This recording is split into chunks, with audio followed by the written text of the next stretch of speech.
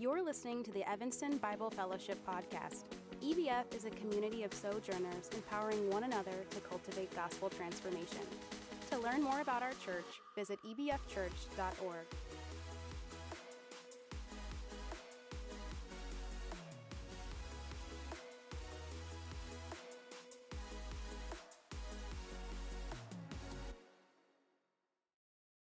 The scripture today is from 1 Peter 3, 8 through 12. That's 1 Peter 3, verses 8 through 12. And I'll be reading from the NIV.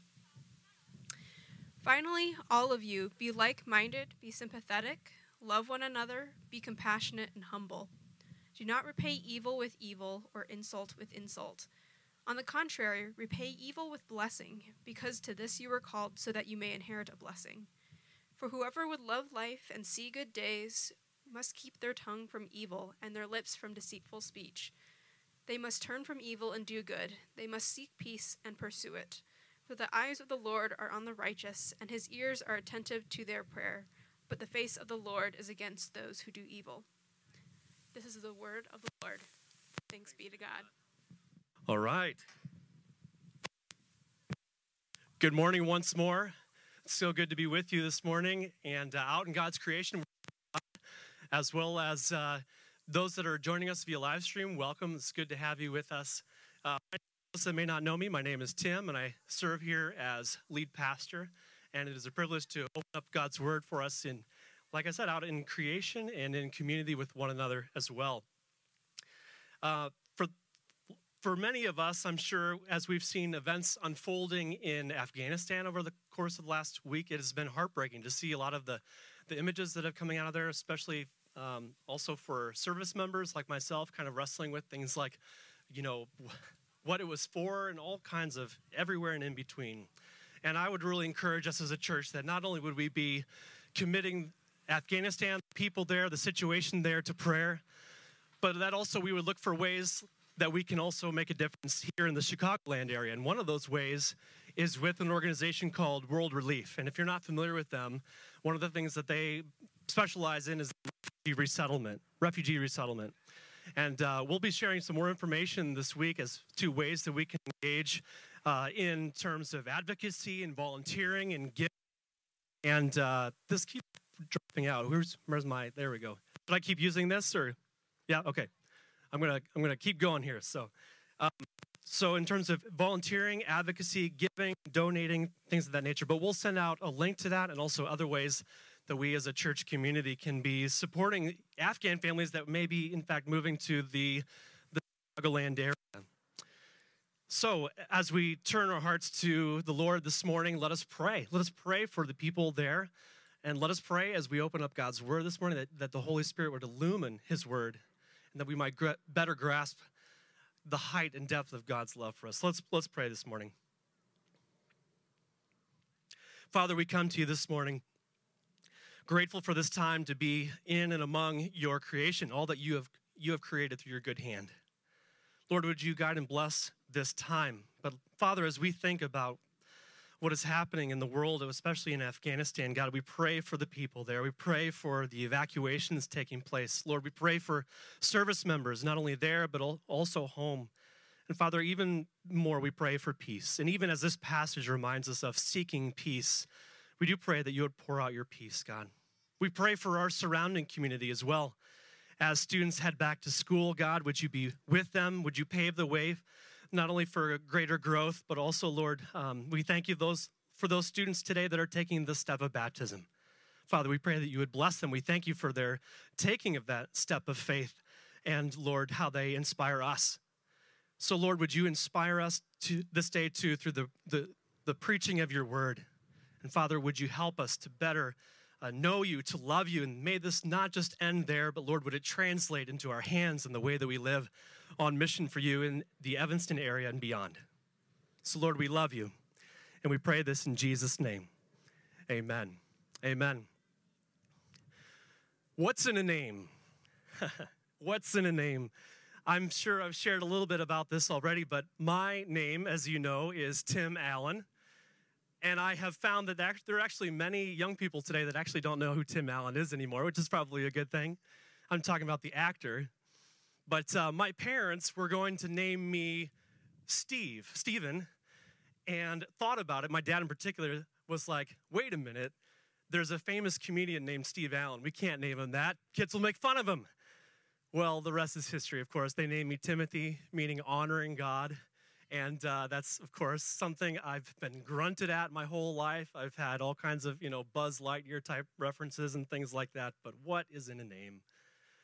As I was looking at this passage here that we're going to look at this morning, I couldn't help but think about how it actually intersects with all three words that are in the name of our church.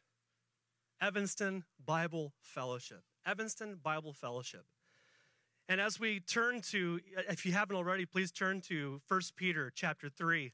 We're going to look in particular at verses 8 through 12, as Brittany read. Thank you so much. And in the middle of the letter, Peter encourages all Christians to live godly lives, to give the gospel skin, to display the gospel to those around us. And this leads into how Christians should live as citizens, as we find ourselves living between two worlds. And then also he gets into then how we should relate, how masters should relate to superiors, how husbands and wives should display the gospel in their relationship. And then as we are going to see here, he then zooms out and addresses all Christians once more, kind of like bookending this section. He begins by addressing all Christians and ends by doing that as well. In that passage on wives and husbands, we saw how husbands and wives are called to constantly live out the gospel in marriage, especially so that unbelieving spouses might come to saving faith in Jesus Christ. And so here in verses 8 through 12, as I mentioned, Peter will bookend this section by addressing all Christians and challenging us. I believe the core truth is this, that Christians are called to be a blessing. That Christians are called to be a blessing, not only in the Christian community, but in the community around us as well. Christians are called to be a blessing. We are called to exhibit qualities that bless our sisters and brothers in the faith, but that also bless the community in which we find ourselves. We are called to be a blessing to everyone around us, and that includes even in times when we might face hostility. We might face people that are closed to the gospel of Jesus Christ. So in our time together this morning, we're going to explore what we might call 5 qualities that should be true of all Christians as we seek to live in community with one another. And then the calling that Peter gives in verse 9, followed by then the foundation for that calling. So 5 qualities, the calling, and then the foundation for that calling. So according to verse 8, the 5 qualities of harmony, sympathy, love, compassion, and humility are what fuel flourishing Christian community. By beginning with the phrase, finally, all of you, again, Peter draws this section to a close and signals that these 5 character qualities should be true of all Christians as we seek to live in genuine biblical community. And that first quality is harmony. The same word, it's like-mindedness. And it is a foundational value of Christian community that unites people together from various races, ethnicities, statuses, and more in the common cause and pursuit of our Savior, Jesus Christ. And at its core is the notion of having the mindset of Christ himself. Philippians 2:5 reminds us, in your relationships with one another, have the same mindset as Jesus Christ. And as we will see along the way here, Peter and Paul both, first of all, seem to be very much affected by the teachings of Christ. But there are some amazing parallels as to what they say as well. And in fact, if you turn over to Romans 12 and kind of keep a finger in that passage as well, there are a lot of parallels in Romans 12, 9 through 21 that seem to be woven in the same stream of consciousness as what Peter writes here too. But for instance, Romans 12:16 says, live in harmony with one another. Here at EBF, I have had the privilege of serving alongside some amazing, good, and godly men and fellow elders. And God has given us, I believe, this sweet sort of harmony in mind, like-mindedness. And that doesn't mean that we agree on everything. That doesn't mean that there's no room for diversity of thought, but we have been blessed to be of one mind, especially when it comes to major decision-making. And our prayer is that that same mindset would come to permeate our entire church as we live in harmony, that God would grant more and more harmonious relationships, that we would, with one heart and mind, glorify our God and Father together. The second quality is sympathy. Having the mindset of Christ allows us to enter into the feelings of others. And that's kind of the background of this quality, that notion of feeling with. That's the root of that word, feeling with. We are to share in the feelings of others, whether they face perhaps times of surprising joy or whether they are in seasons of sorrow, in seasons of anguish. We are to seek and to see things from other people's point of view. Romans 12:15, again, one of those parallels with Paul, says, rejoice with those who rejoice, mourn with those who mourn. And you can hear in those words the words of our Savior. The third quality is love for one another. And this, of course, is the great familial quality. Remember back to chapter 1. We are God's children, and He is our Father. And because of this, we are sisters and brothers united in Christ. We are a family. I love that today we get to practice some of that together, enjoying a family meal, celebrating baptism together as a family. We are called, as chapter 1:22 says, to love one another deeply from the heart. And Peter will go on to reiterate this in chapter 4, verse 8. Above all, love each other deeply, because love covers over a multitude of sins. Love should be the hallmark of genuine Christian community. Romans 12:10 says, be devoted to one another in love. The fourth quality is compassion. Compassion. The Christian community should be characterized by compassion or tender-heartedness, as this word conveys. And Romans 12:13 says, share with the Lord's people who are in need. I have seen our church go above and beyond in sharing with those in need. And this season has been one in particular, practical ways that we have served one another, be it bringing groceries over or providing meals after the birth of a child, or when a family was in quarantine together, kind of pulling our hair out, feeling like we'll never get out of the house. It's been awesome to see the ways that our church has done this, and our own family has been recipients of your love, of your compassion, and we thank you.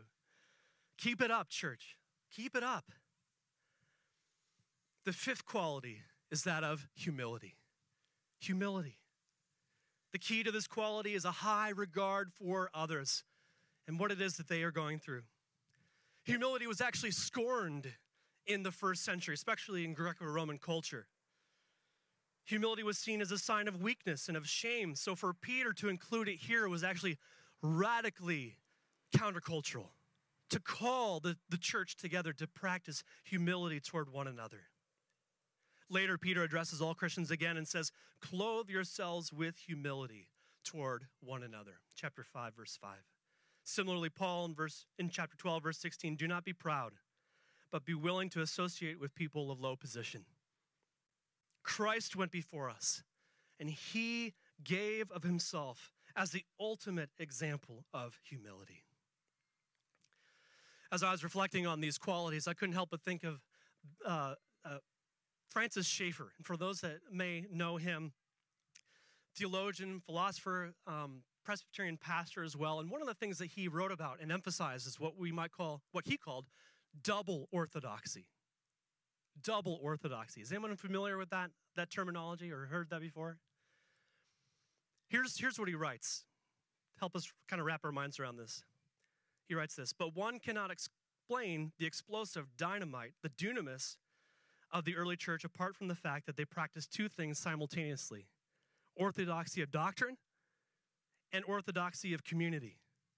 In the midst of the visible church, a community which the world could see. By the grace of God, therefore, the church must be known simultaneously for its purity of doctrine and the reality of its community. Our churches have so often been only preaching points with very little emphasis on community. But exhibition of the love of God in practice is beautiful and must be there. Did you catch that? That's the end of the quote. Did you catch that? The two orthodoxies he talks about, essentially orthodoxy of doctrine and orthodoxy of community. So as a takeaway, the church must practically display harmony, sympathy, love, compassion, and humility, both in the Christian community and before a watching world, in such a way that authenticates the message that we proclaim. That authenticates the message that we proclaim. In other words, the fellowship part of our name must be evident to all. Even if we get the orthodoxy of doctrine right, the Bible part of our name, Evanston Bible Fellowship. Even if we get the orthodoxy of doctrine right, if we don't display orthodoxy of community, we are in fact heterodox. That is the point. Schaeffer goes on to write, I am convinced that in the 20th century when he was writing, but it translates in here as well, people all over the world will not listen if we have the right doctrine, the right polity, but are not exhibiting community. Are not exhibiting community. This goes hand in hand too with our ethos statement of humble orthodoxy. That's a statement of who we are and who we hope to become. We firmly hold to the truth while gently and lovingly proclaiming it. And it is hand in hand with the vision that we believe God has given us as a church to be a welcome and inviting community. A community of sojourners together that welcomes the weary and burdened home. This is not, church, this is not something that we can manufacture.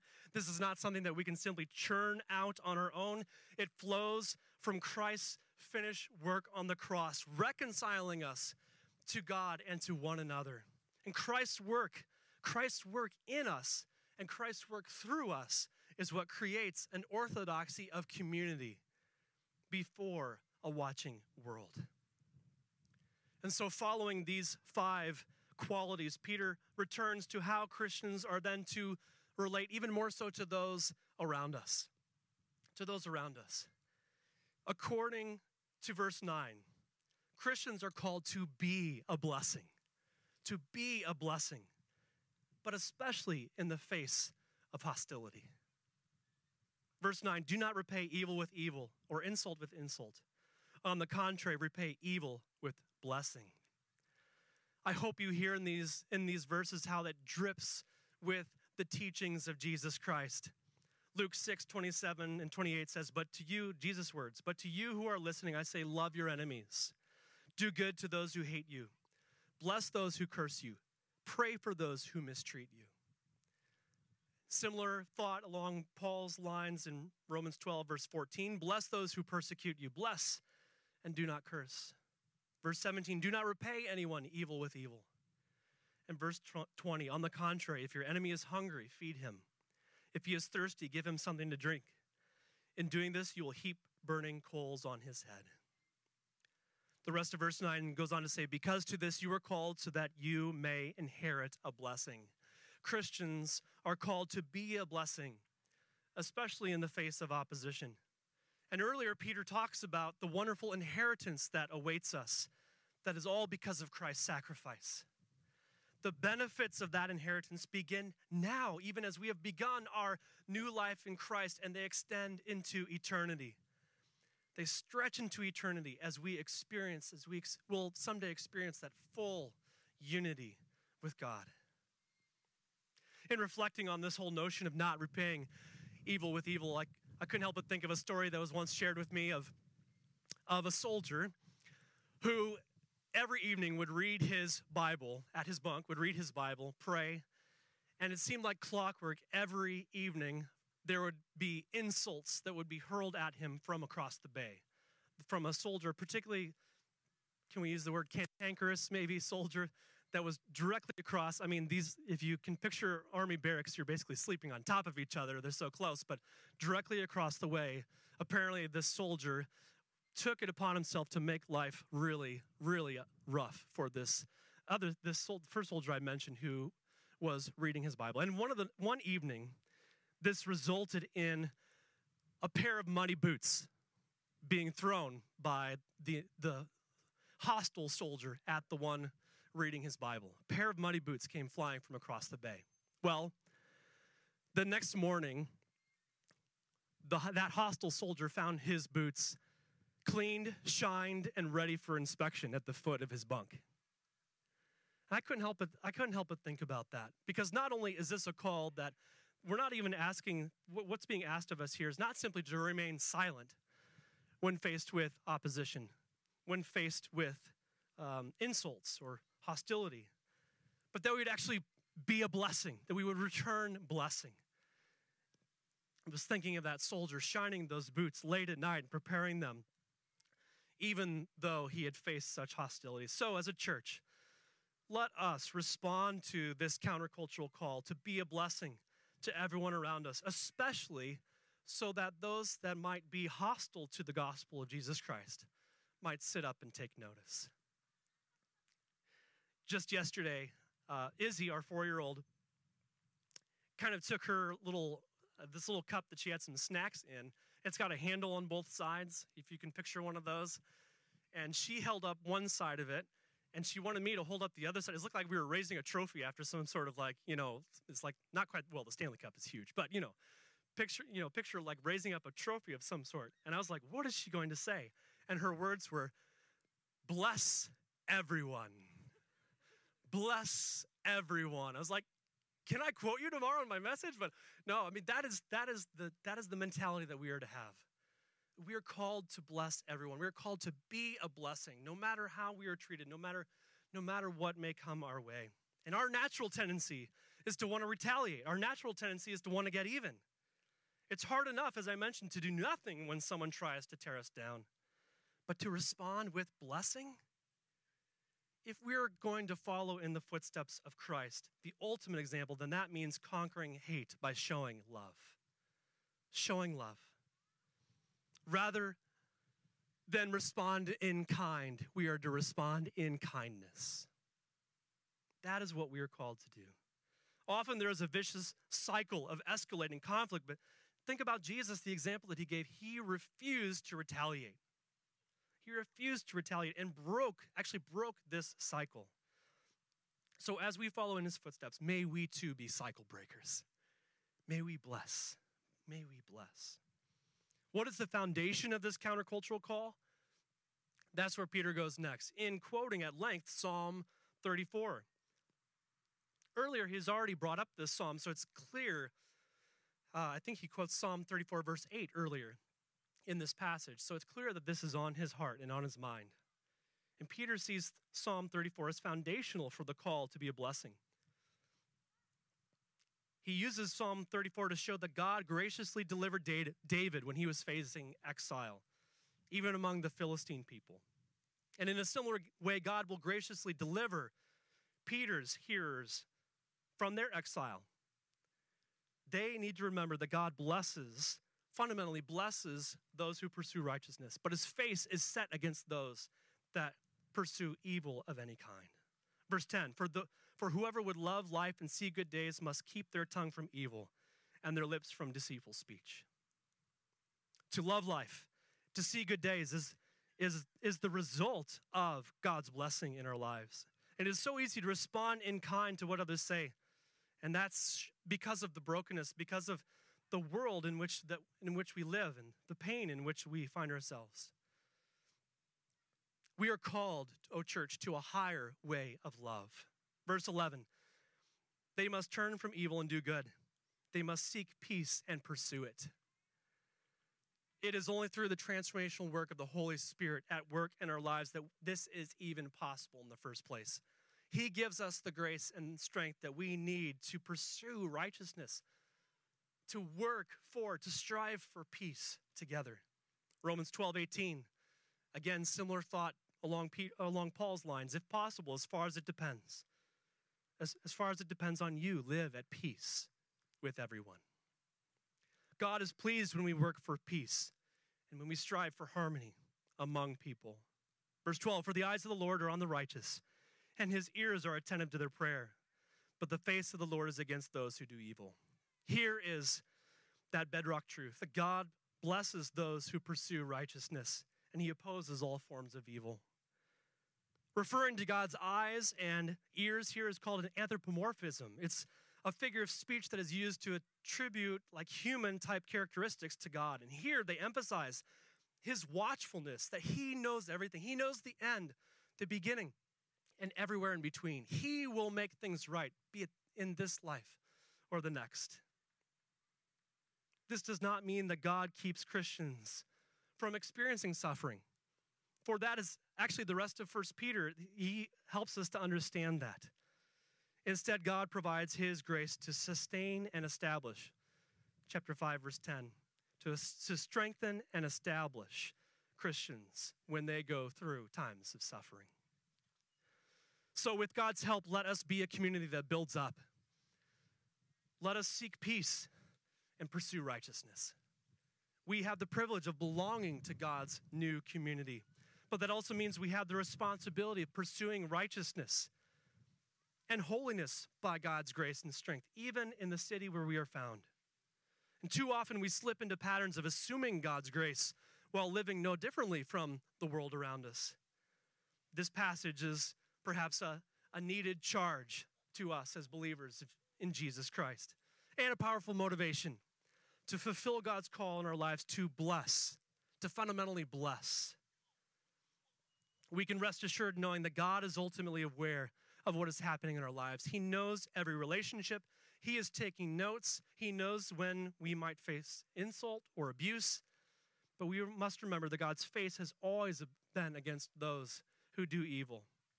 Whether that evil comes from outside the community of faith, or even if it comes from within, God's face is against evil. Ultimately, will we choose the blessings of God, or will we invite his own opposition? Here's the core truth of church for us one last time. We are called to be a blessing. We are called to be a blessing, both in the community of faith and in the community around us. May we display harmony, sympathy, affection, compassion, and humility to one another and to all those around us. We should be a blessing. And one of the ways that we can be a blessing even today is by, actually some people were here early during setup that helped do some cleanup of the park, even before we put down chairs and things like that. But before we leave as well, one of the ways that we can bless our community and bless those that enjoy this park is by cleaning up and leaving this park better than we found it. And so we've got trash bags, we've got gloves, and so the soldier in me wants to like get everyone on a line and have us all walk together. We may not do that necessarily, but it'd be great to do some cleanup here in the park, even as we leave later on. But will we live out these values? We should remember, too, the fundamental truth that God blesses those who pursue righteousness, and he opposes those who do evil. So, questions for us to consider. Will you take part in our church living out double orthodoxy, both the right belief, orthodoxy of belief, and orthodoxy of community? Will you help break cycles of conflict? What will you do when those muddy boots come hurling at you? And will you be a part of helping our church embody each word in our name? Not only seeking the peace and welfare of the Evanston community around us, and remaining committed to the truth of God's word and living a faithful gospel witness, but also in displaying harmony, sympathy, love, compassion, and humility in such a way that gives credence to the message we proclaim. Amen, church? Amen. Let's pray together.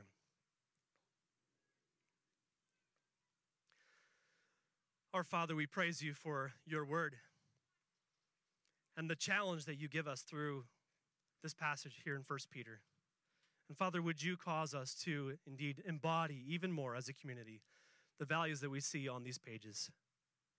Would you help us to live them out even this day? As we rub shoulders with one another, Lord, would you cause us, Lord, to go even deeper as we live in community with one another, Lord? Would you cause us to go deeper in our compassion, in our love, in our humility, in our sympathy, in all of these things and more, God? We pray, too, that you would use us as your people to be the very hands and feet of Jesus, Father, would you cause us to have a position of blessing those around us?